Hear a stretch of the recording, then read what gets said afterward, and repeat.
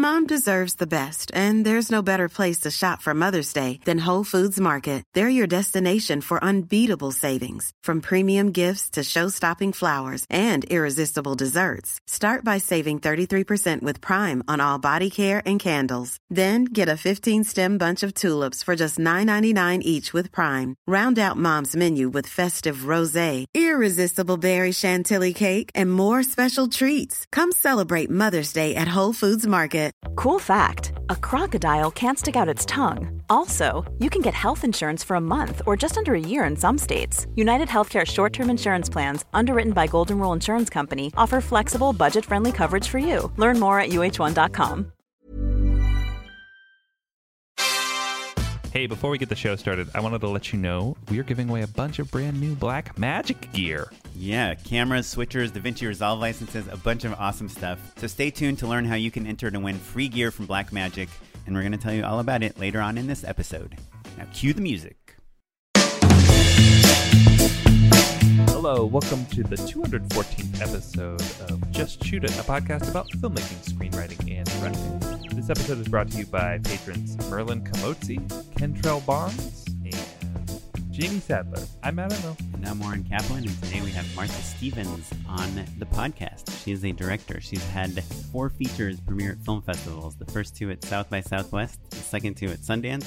So, not a horrible batting average. And she has a new movie coming out, the 4th movie, the Sundance film, To the Stars. And when I say coming out, I mean it's already out right now. It came out April 24th. Martha's new film premiered at Sundance, like Warren said. You can check it out on your iTunes and your Amazons. And I think it's an interesting conversation about how we as filmmakers kind of imagine that a theatrical run is the pinnacle of what we're aiming for and dreaming of. But I think the reality is, like we've been learning for years now, but is especially true during this pandemic, VOD and streaming is really the way that most people are watching movies. So it's an interesting conversation about her approach to understanding that that was going to be a big part of the equation, and also just her overall evolution as a filmmaker and how she came to directing To the Stars after having done multiple mumblecore features and also kind of being the darling of Sundance. She also lives in Washington, which is unique to a lot of filmmakers, especially ones that have had so many successes. So I think we get her perspective on being a film director outside of Los Angeles. And we even dive a little bit into some craft stuff, talking about how you shoot period pieces and some of the strategies she employed to make the movie feel both of a certain time, but also modern and with a fresh perspective on youth. So it's a really fun conversation. Yeah, she learned a ton in her mumblecore roots, but also like how you pivot and learn to deal with something that's much more contained and crafted and less improvisational, because you can't just decide to shoot something that's no longer period. So before we talk to Martha, I just wanted to remind you that we have a Patreon page. It's patreon.com/justshootitpod. It's a place where if you feel like you're getting anything out of this podcast, you can go and throw us a few dollars. If you make a $10 pledge, you will get a free Just Shoot It hat, which will remind you as you're trying to think about whether your idea is good enough to shoot that it doesn't matter. You should shoot it. And also it'll help us out. And if not, no worries. But again, you can go to patreon.com/justshootitpod to find out more about that. We appreciate you. You appreciate us. We get it. Yeah. Or just email us, justshootitpod@gmail.com. Let us know your thoughts. I will respond to all of them. Matt probably won't. Hey, that's our division of labor. Yeah. No, I'm the chatter. Well, speaking of chatting, let's begin our chat with Martha Stevens. So can you give us the log line for To the Stars real quick, just so our listeners know a little bit more about the film? Yeah, it's a very classic coming-of-age story set in 1961 Oklahoma about a reclusive teen that is bullied at school, and so she just kind of shrinks away and tries to make herself go unnoticed. And meanwhile, a new girl shows up in town with maybe a secret and a past, and she befriends the isolated girl and sort of shows her what she has to offer and helps her come of age and learn to love herself.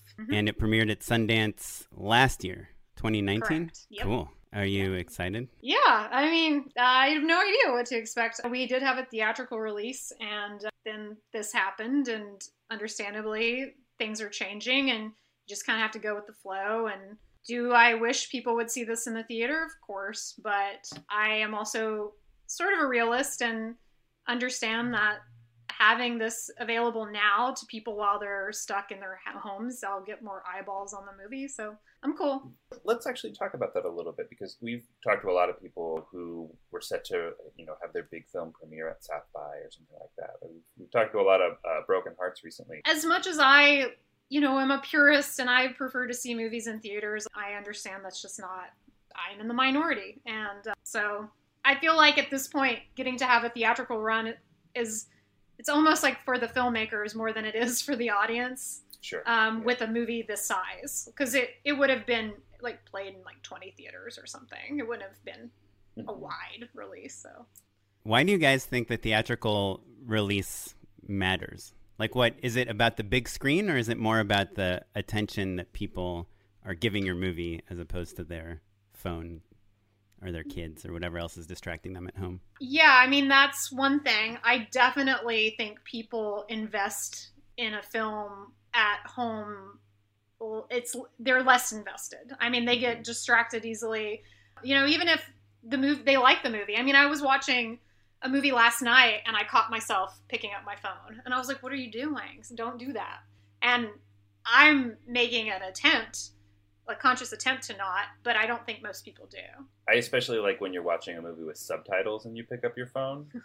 You're just like, oh, I don't know what's happening at all. So we heard, Martha, that To the Stars was, you were planning on shooting it in black and white, and also you knew that there would be like multiple versions of it, like a black and white version and a color version. Can you tell us what you did as a filmmaker to address that? It premiered in black and white, and it's like the photography of that era, like portrait photography if you'd go to like a department store. So when we made the movie, we knew we were going to have to deliver both versions, both color and black and white. So we made sure to have a plan for color. It's a period drama, which is not something that is, investors aren't creaming themselves to invest in a period drama to start with. And then I wanted to make it in black and white, and that was another strike against it. So one of the agreement we came to with the investors is that we would make both versions, which made a lot of people's jobs harder, like my gaffer, my costume designer, my production designer, a lot of people, anything visual on the screen, basically. So we just tried to make sure we broke up a lot of what was on screen with different textures and patterns and stuff, as opposed to like paying attention to grayscale as much, if that makes sense. Yeah, you couldn't use Hershey's syrup for blood if you wanted. Right, we could have. Except that would have looked bad in the color version. Talk to us a little bit about the transition from making films that you wrote, or at least co-wrote in certain circumstances, to something where now you're just wearing the director's hat. What did you like about it? What was a challenge? What surprised you? I really liked it. I really have nothing negative to say about the process. And I know that that's, it's just my experience with this specific script and the writer Shannon, but we really got along really well, and I found it quite liberating to be able to be objective about the screenplay. I think so many times we fall in love with a scene or a character or something that's like maybe not really bringing much or servicing the script much, but we're like staunch and stubborn and wanting to keep it there. I don't know. I found it, freeing. And the process with Shannon, she's been writing for a long time, and this is her first produced script. So I think she was really excited and eager. She sold scripts to studios and stuff, but that would just sit there on the shelf. And I pitched to her my idea and sort of vision for it, and she liked it. So we started out on the same page, and my notes to her were things just like dialing back some of the melodrama. It is like a 60s melodrama in a lot of ways, but for a modern audience, just tweaking things here and there. But ultimately, it's very much her script, and but my vision for it. And yeah, it was collaborative. And how did the project come to you in the first place? How did you get the opportunity to pitch on it? My producer, Kristen Mann, we were working on this like big sports movie that I was trying to make that was just taking a long time. And so she was reading scripts. She was having agents send her scripts that didn't have a home. She was just looking for material. And when this one came to her, she really liked it. And once I started expressing interest in looking at other people's scripts, she thought this would be a good fit for me. What were you competing against other directors that you know of? I'm not really sure, because this is like a different process than when my agents send me a script that I have to pitch on. This is much more friendly and organic, I think. But I think Kristen really wanted me for it, and then she just had to like let me talk to Shannon and convince the other producer that I was the right fit. Can we maybe even back up a little bit more? Just like Passenger Pigeons was your first film, right? Yes. And that premiered at South by? Yeah, somehow. 2 movies at South by and then 2 movies at Sundance. So that's a hot streak. And there must be like a film festival EGOT, right? What's the film festival equivalent of like a premiere at Sundance, a premiere at South by? You have to get to Cannes and Tribeca, I guess, as well. Anyway, the point is, a hot streak. I was going to say Lanto did play at Tribeca. Oh, there you go. Yeah. But I've never played at Cannes. So. Yeah, there's got to be a great acronym out there for it. But the point is that you're killing it, right? But with movies that feel very specific and regional and intimate, they're not packed with movie stars or, they're really like humanistic stories, it seems like. And so that's a very impressive track record of these kind of intimate, small, painterly films. Tell us about how you got your start on those first few features. I think it's really about the right time and place sort of situation. So with Passenger Pigeons, I made that with like 3 friends for $7,000. And it was at a time where mumblecore filmmaking was, a thing. That's 2010, right?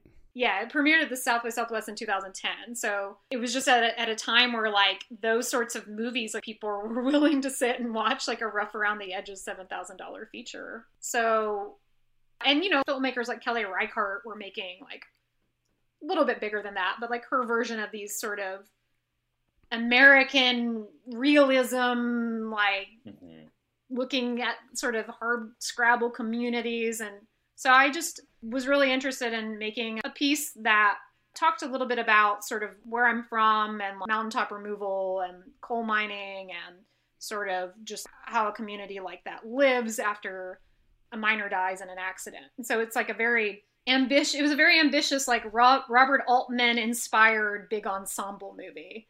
And yeah, I don't know. I kind of made it and I just hoped it would play at South by Southwest. But beyond that, I had no other expectations for it. The goal was just to play at a festival and to get my name out there. And I was sort of looking at like some of my peers, like what they were doing, like Aaron Katz and like Joe Swanberg and those guys. Yeah. And so I did it again with Pilgrim Song was 2 years later with a little more money. It was like a $25,000 movie. What did you shoot Pilgrim Song on? By that point, 2012, you're probably at least like on a red camera or something. Yeah, it was a red. Yeah. Yeah. I mean, these movies were made through like sourcing and stuff. So I could just do whatever. I didn't have anyone to answer to. And like, yeah, the whole point was to play at festivals, not make money. Well, I think a lot of our listeners would think like, oh, you made this feature that's a very, like Matt said, specific movie that takes place in Kentucky. It plays at South by. This is like the same time Winter's Bone comes out, and that kind of genre almost seems hot in a way, right? As silly as that sounds. And then I think a lot of our listeners would think that if you accomplish that, then the studio offers come in, then you get to do a big movie. You had a poignant feature premiere at South by. So then were you waiting for that and then you made Pilgrim Song, or were you not even really expecting that type of response? Oh, I wasn't expecting that sort of response just because, I mean, I did go to film school and our film school was run like a little studio system, but I was completely ignorant in terms of, it was more like, here's your script, go pitch it. And then you get the green light. But like really like all like the nuances and stuff of like the business side of it, I had no idea what I was doing. I like went to South by the first time cold without like a publicist, without I mean, I didn't do any, like, the only thing I did was make a poster. And so it's been a slow learning process, but with both of those movies, I didn't expect anything except I was hoping for the next movie to have more money. Beyond that, I was expecting it to be financed by, like, you know, indie financiers, and I was expecting it to be for very little money still. It was after Land Ho that I started to expect bigger things, and yet that still didn't happen either. So. And was that because Land Ho was a Sundance film? Do you feel like that, like the Sundance versus South by kind of put you in a different circle of filmmakers? Well, it was Sundance, and also it was a movie that we made for $300,000, and we sold it to Sony Pictures Classics for $1.7 million. And it had like so you made $1.4 million on that? Yeah. I mean, I didn't. The investors did, but still, yeah. that's something that you can, take to the bank, right? Yes, I thought so. So from that, I ended up getting agents. I signed with UTA. And Land Ho is also a project that you originated. Well, yeah, with my friend Aaron Katz. So we co-directed it and co-wrote it together. And I think that's maybe one of the reasons why it was tricky afterwards, because then came the question, well, how do we know what you did and what he did? Yeah, which is so weird, right? Yeah, I was like, but we did everything together. Like, it was a collaboration. But I think, I thought because, we were kind of like the Cinderella story of Sundance that year. I really thought that things would start happening for me. And it just didn't work that way. So. Yeah, there's this weird idea, right, that people, that like this auteur idea that like a film is made by like one person, when in reality, no director makes a movie and doesn't get notes and doesn't see how audiences react and doesn't change things, and or collaborate with a huge team of people. Do you know what I mean? Like the studios aren't like, well, if you don't have the same production designer and cinematographer and sound designer, and like there's a ton of people who weigh in very significantly on what your film ultimately becomes. So like it's Absolutely. Such a weird disconnect between thinking like, oh, co-directing and the collaborations of the rest of the cast and crew are less important somehow. It's so strange. Yeah, I agree. Yeah. So Land Ho comes out at Sundance. You're the darlings. You have a giant sale. And then can you tell us the time between Land Ho and To the Stars? What's happening? Yeah, it's 5 years. 5 years. And it felt so, there were highs and lows. Like we won a Spirit Award in 2015. We won the John Cassavetes Award. So there was like another moment where I was like, all right, here it is. This is going to help me get my next big thing. And it didn't end up that way. And I was, like I said, working on a script, like a big female sports comedy, kind of in the same vein as like The Bad News Bears and Slapshot. And that was my baby. That's what I wanted to make. And it ended up getting set up with some producers, and we just couldn't get cast attached. And so I started to learn how much slower the process is once you have more money and you need bigger actors and it's a bigger project, like how much longer it takes to get going than these like little like guerrilla style, films we'd been making up until then. Wow. I guess that's the other thing. Neither Matt nor I have had Sundance films, unfortunately. But I think that we imagine that if we had, it would be easier to go to cast and be like, hey, I just had a movie at Sundance. Here's a great role for you. There's a budget, multi-million-dollar budget. Yeah. But it's still not easy, you're saying? No. I mean, it's just like, there's such a long channel of, you write something, you find the producers start sending offers, the offers go to the agents may or may not pass it along. That actor may be interested, maybe not, but then they might have like a year where they're busy and they won't. It's just like, it's kind of a miracle that anything gets made, frankly, because of how long things take. So, yeah. So during this whole time, are you writing other things and direct? So, I mean, I was reading scripts. I was pitching on stuff here and there. And yeah, I was like working on developing a couple of TV shows and stuff. But for the most part, when I wasn't developing my big like sports film, I was then trying to develop like To the Stars, which, you know, took some time to pull together and stuff. So yeah. Right. And so, who ended up financing To the Stars? To the Stars is financed by a group out of North Dakota called Northern Lights, and they did It Follows, I think, is like maybe the biggest movie that they financed. So I think it's really interesting that, you know, you've got this other project going that you're really excited about, and I think that it's easy for filmmakers to think, oh, my passion project is the one that's going to go. I've got all this momentum behind me.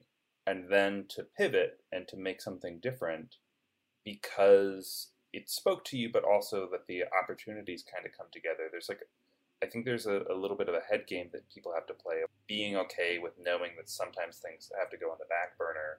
Sometimes certain projects just come together faster than others. Yeah. Sometimes you have to be okay with putting something on the shelf, which I had to do. And now I'm back. I'm still trying to get that movie made that I was trying to make 6 years ago. And it's okay. You can come back to stuff. It's like, I don't know. There's no shame in that, I don't think. So let's get back to the Stars. Can you tell us a little bit about making that movie? Like, where did you guys shoot it? We shot it in Oklahoma.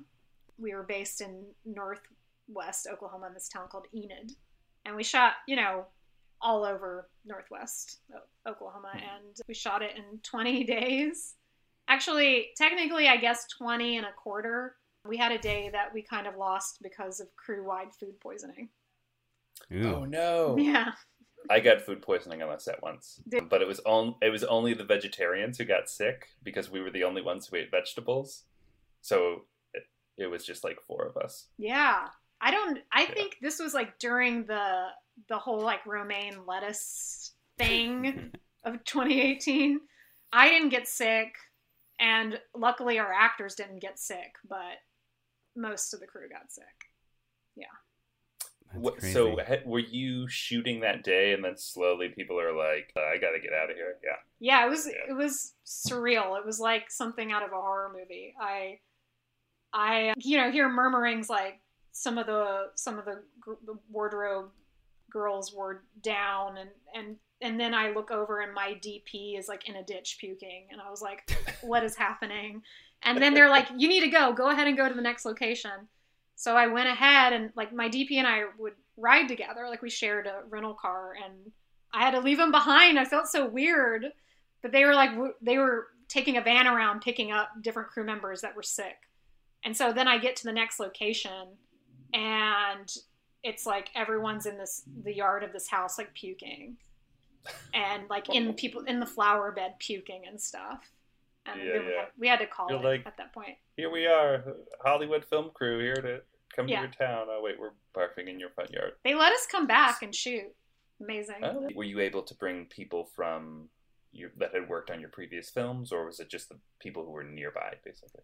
Yeah, I used the same editor and my same, like, I have a little, you know, group that I work with from film school. Like my DP and my editor I've known since I was 18, and I love those guys, and I love making movies with them. And I think having that sort of shorthand is so important when you're rushing to shoot a movie, a feature in 20 days. So I'm kind of at the mindset, like, it's these guys or nothing right now. Like I hope to always work with. Especially when you're doing like a 20-day shoot, it just seems like there's not a lot of room for error. And on top of that, a period piece. Can you tell us a little bit about like some of the challenges of the period piece? I mean, it was a big reason why I was attracted to the project, because I love period pieces. I love being able to be absorbed in another time and place. And so you could have told the story now, but that I don't know if I would have been as interested. And I think like what I was most naive about in terms of the period aspect was just how long it would take to do hair, makeup, and wardrobe, and how long that would eat into time. Like usually on an indie set, you're like waiting on camera, right, or waiting for the cops to leave, right? So you don't see what you're doing, right? But on this movie, because there's so many characters on the screen simultaneously, And then a bunch of extras often, like you're at a high school and everyone had to get made up. The girls are wearing like period bras, which take longer to put on and have weird little cups and stuff, and like 5 layers of skirts, and all of that takes a long time to dress, weirdly enough, which I didn't even think about. And I have shots with like cars, like a bunch of exterior shots, streets, signs, all that stuff. How much work in prep are you doing to get all that stuff right? Yeah, my production designer, Jonathan Guggenheim, I think like his team, they like killed themselves to get it right. And I think they knew how important it was. Both Jonathan and I are kind of nerds about finding like anachronistic stuff in movies. And I know for me, I get pulled out of films if I'm watching it and I'm like, I know that's dish pattern is from the 70s and this movie's set in the 60s. Like, just seems lazy. I don't know. So yeah, I think Jonathan killed himself to get it right. And I hope it seems like there's a lot of attention and care put into the look of the movie, because there was. My team, they're amazing. So I hope people appreciate their work. Are you worried about like the way people are speaking to, like accents and all those things, like to make them period accurate? Yeah, that's a little harder to control, you know? So we just sort of had conversations. I tried, you know, like the Hazel character, Adelaide Clemens, like we decided she wanted to try like a sort of a Sissy Spacek-ish coal miner's daughter accent. And we were like, okay, she's moved there from East Kentucky. You know, like we just made decisions like that. I think it all feels like fluid and it gels, and I don't think there's anything that on screen that seems like weird or off-putting. So it worked. Well, I wanted to ask, just because like you're, you know, looking back at like the 4 movies that you've made, they all have these very naturalistic performances and kind of like real emotions. And I guess I'm curious what your strategy to like approaching performances and working with actors. And like, I mean, you look at like Pilgrim Song or even like Land Ho, that's a comedy, but that it just feels so real, like almost like you're documenting these 2 old guys like traveling around. Like how do you work on performances? How do you prep? Like what do you talk to actors about before you shoot? What do you do if you see a performance that feels false? I think To the Stars is a little bit of a departure of what I had been doing, which was I had been casting a lot of non-actors. Like Land Ho, one of the leads was my cousin, and he was Are you serious? Yeah, he's a doctor. That's awesome. So just casting non-actors to play some kind of version of themselves, basically. But now with To the Stars, I'm working with someone else's script. I feel like, you know, I want to honor their script, and I typically, you know, would allow for a lot more like improvisation and stuff than I did with To the Stars. And I think like what was most important with this movie was just being able to have enough conversations with the actors that they just really knew their characters, and really digging in deep and figuring out like, what was that character doing 5 years ago? Like, what was high school like for this character? Just really exploring and layering and figuring out these people, because we didn't have any time for rehearsal. I will come in with my own ideas and say, what do you think? Like maybe this and that. And then you just kind of go back and forth. And like Jordana, that she plays Francie, Iris's mom, she brought so many great ideas to that role and really figured out like why she was making the choices she was making, because on the page sometimes Francie just seems like an antagonist, just like a villain. And Jordana got it to a place where, although like everything she's doing to Iris is kind of terrible and misguided, it's all coming from a place of love. And yeah, I just like collaborating with the actors. Yeah, because this is not a script I wrote.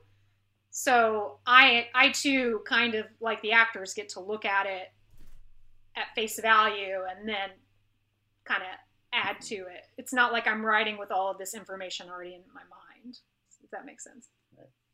Yeah, totally. I'm curious on that same topic, if you had weighing the differences or the challenges of a period piece with kind of like a pre-existing sort of visual style, you know, like I feel like your other movies, it seems like they have a lot of tableaus, and they're kind of like, they allow for improvisation. You know what I mean? Yeah. I think mumblecore in general is kind of designed to let naturalism sort of flow. Whereas I feel like this film maybe is a little more traditional in its coverage and its construction.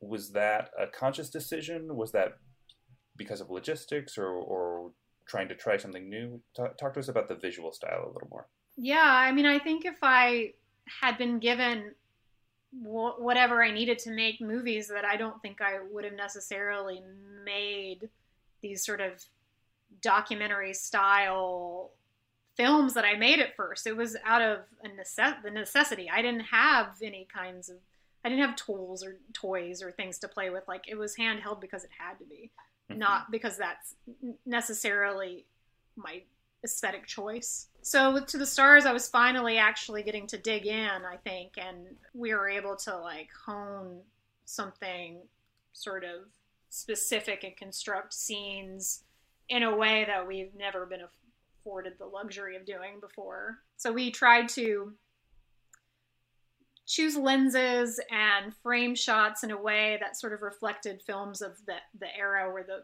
movie set, but using sometimes some more modern techniques, like having a scene that's like all steady cam. So just like trying to find the balance, that it doesn't feel like it's just hokey trying to be this, you know, like love letter to the 50s, but also not be so modern that it takes you out of the world.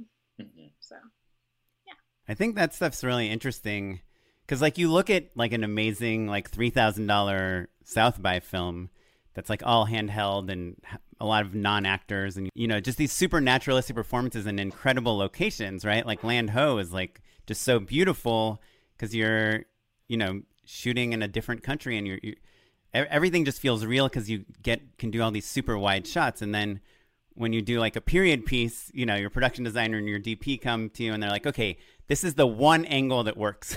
You know, if we look in this angle, there's like a giant crane doing construction. There's a McDonald's. And so it's a different type of limitation. But, and most of what I personally have worked on is more like that. We have storyboards. We're like, this is the direction we're shooting. This is the set we're building. This is the set we'll fix in VFX, and we're going to lock down the camera. And it's a little like, set in stone in a way that I sometimes wish like I could just, you shoot a scene in the forest and you can point the camera in any angle that looks cool at that moment, you know? Right. Yeah. It lets you be less opportunistic sometimes. I think it's just, you know, I was writing those scripts knowing that they were going to be made for nothing in mind. And so that's why I felt like after Land Ho that I could finally write my dream script, which is like a big, silly Burt Reynolds 70s era car sports comedy. So yeah, I mean, I think I know personally that I'm really tired of making movies the way I did make movies, and like I really would prefer to make really polished films. But I'm glad that I was gonna make a joke before of like your DP is like, oh, my shoulder's not so sore this time around. Right. But that is kind of literally true. You know, like that's metaphorical to kind of the whole thing. It's like not quite so, I don't want to say labor intensive, but like if you can take your time and plan things out the way you want to, it can be a more pleasurable experience. Yeah. Yeah, this was like a weird medium where I feel like we didn't quite have the money and time to explore that in that way, but also we did have more tools and things to use to tell the story. Yeah, well, that's always the balance, right? Like I feel like I personally love, you know, I'm always want to use the Steadicam or the jib arm or the dolly, and then I'll go watch something else that's just shot handheld, and they spent time on the performances instead of the cinematography. Yeah. And I'm like, oh man, yeah, I know, but it's like really it's nice. Give and take, you know, really, because if I see a movie these days, if I see a movie that's like more geared towards performance, but visually is like, I just don't like it as much usually. I mean, I like a good performance, but I mean, film is a visual medium, and I want to be immersed in something, that's special. Well, I have two more questions real quick.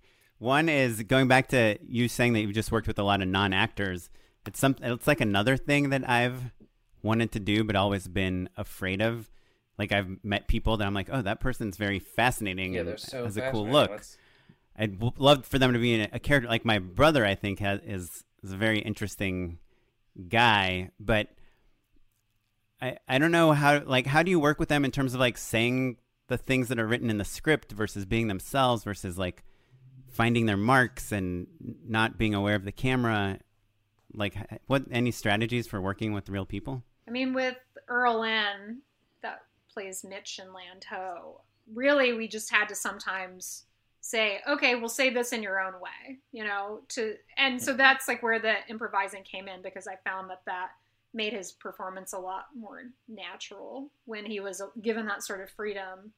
And also just like, we were shooting pretty beyond like some of the like fun wide shots and like little zooms and stuff for Land Ho. We were shooting really just kind of traditional coverage. And we had on Land Ho 2 cameras shooting simultaneously so that it would match, knowing that it was going to be harder to match performances and stuff with those guys. So just like things like that. But I guess I always just listen to my gut and in my intuition more than anything. Like if I think it's going to work with someone. And so far I've never had a problem with working with non-actors. 4. I have. Have you? Many times. Yeah. Especially kids. Sometimes yeah, you just can't, they just won't do like what we need them to do. That's true. Yeah. Kids are tough. Or people just like, even adults that just get like real stiff, or like athletes that are like so cool when the camera's not running, and as soon as the lights are on and the camera's running, they're like, what am I supposed to say? Yeah. I don't know if I have like the solution exactly, other than if making it as like easygoing and less of a big deal as possible, so they're not freaked out, I guess. I was gonna say, sometimes when I'm doing like documentary style stuff, I will have like a code word to like tell the crew to keep rolling, basically. Because isn't that like 50-50? I thought that was the term everyone uses. Does that mean just keep rolling?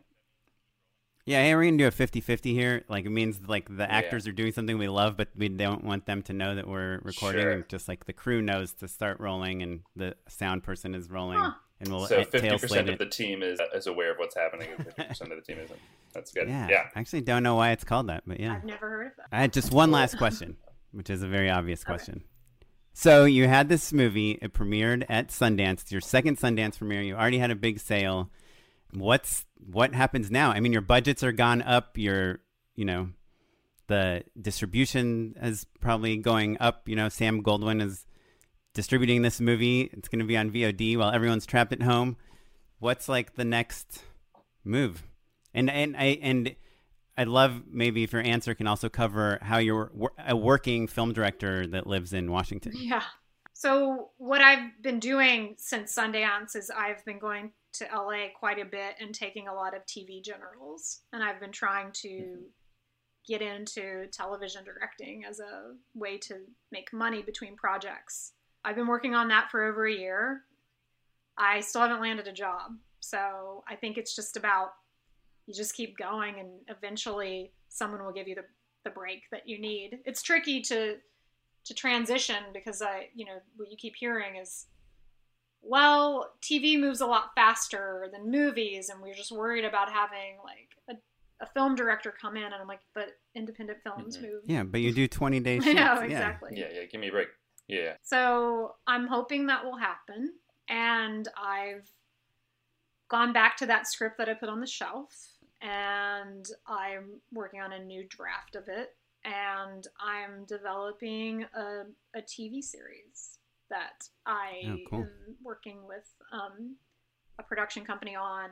Yeah, if anyone else wants to see To the Stars, how can they watch it? Do you know? It comes out on April 24th, and you'll find it on Amazon and iTunes and Fandango. Okay, so Martha, are you cool with doing an unpaid endorsement with us? Yeah. Unpaid endorsements. Awesome. Well, I will kick it off. The Criterion Channel has both Police Story 1 and 2 available for streaming. The transfers look great, and I have really found a lot of solace in just like zany 80s kung fu movies. And so those are kind of the ultimate versions of that. It's Jackie Chan at his best. He knows he's funny, but he's still taking things seriously. The stunts are insane. So he good. sings the theme song. So good. So good. So Police Story 1 and 2 are both streaming on Criterion right now. That's my endorsement. Does Criterion, that costs money, right, to subscribe to that? Yeah, it's like $10 a month. I think you can get the annual subscription and save a little bit of money, but they're rotating things in and out really regularly, and also they do a great job of curating things. So they'll tell you why this movie is interesting. They've got a lot of special features and stuff, and they're always bringing things in and out of the collection. So overall, I like it quite a bit. Cool. And they do fancy old movies that you haven't heard of, and then also Jackie Chan movies. So that's pretty nice too. I'm going to endorse two things. Because we are all like sheltering at home right now, we're doing a lot more things on our own. And I think a lot of people are like just filming themselves and making things at home. And so I've seen this thing around for like many, many years, but I've never actually used it before. But I got a GorillaPod. It's like a little tripod for your phone. And they make bigger ones for like DSLRs and stuff. But it's just really awesome. Today I connected it to my tree and then like filmed my daughter and me swinging, and you can like connect it to like your microwave handle and you have like a cool dolly shot or like swinging circular dolly shot. It's just a really fun thing, and I found it on Best Buy and it was like an open box, so it was like half the price. So I'm really liking this thing just for filming myself. You can also kind of use it as like a selfie stick, like if you hold it like far away from yourself. So I don't know, I really like it. GorillaPod. And then the other thing that I'm seeing everyone do online, other than bake banana bread or whatever, or do their own sourdough starter, is building things, especially if you have kids. And I built this swing set last week that if you follow me on Instagram, I'm sure you've seen many posts about. But it's just a really awesome. It's really easy to do. You just can buy these things on Amazon that are like the corners of the swing set, and then you can just get some lumber from hardware stores, which are still open now and also deliver. And so we built like a total legit like playground level swing set in our yard, all without leaving our house. So you should check it out. They're like swing set corners on Amazon, which I've really enjoyed. So yeah, those are my endorsements. Martha, what do you got? I have been playing Pathfinder, which is a sort of a version of Dungeons and Dragons, with my friends from college online on a website called Roll20.net. So you use it and it has all the things you would need to, it has like functions like the dice function and your character sheets and your stat sheets and all that, and it does all the math for you. So I have been playing that as a druid seer elf named Aziliel. So I've just found that, like, at least, even if you're not into, like, role-playing and Dungeons & Dragons, finding a way to play games with your friends somehow through Google Hangout or whatever is a great way to pass the time. And as far as movies go, I just watched Walter Hill's first feature, Hard Times, last week with Charles Bronson, and it is the perfect film. Pretty much. I loved every second of it. So watch it. You can rent it on Amazon. Awesome. Hard Times. Awesome. Well, thanks for the recommendations and for talking to us. Well, we will provide links of all of the movies and trailers and the ways to watch your films at justshootitpod.com. You can follow us across all social media at justshootitpod and me at Mr. Manila. I'm on Instagram at okaplan, and I tweet also at okaplan. Our webmaster is Ewan Williams, and the music you're listening to is from the Free Music Archive and the artist Jazar. And stay safe, and we'll catch you next time. Bye. Thanks, everyone. Bye.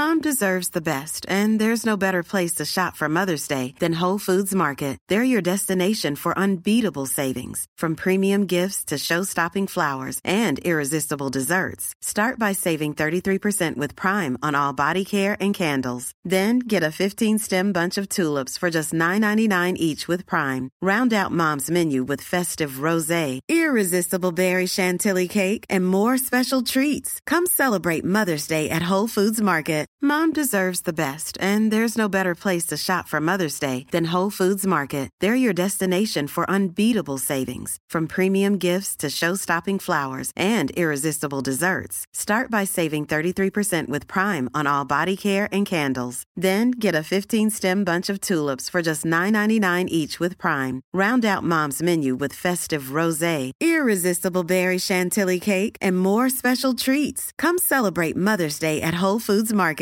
Hey, it's Paige DeSorbo from Giggly Squad. High quality fashion without the price tag. Say hello to Quince.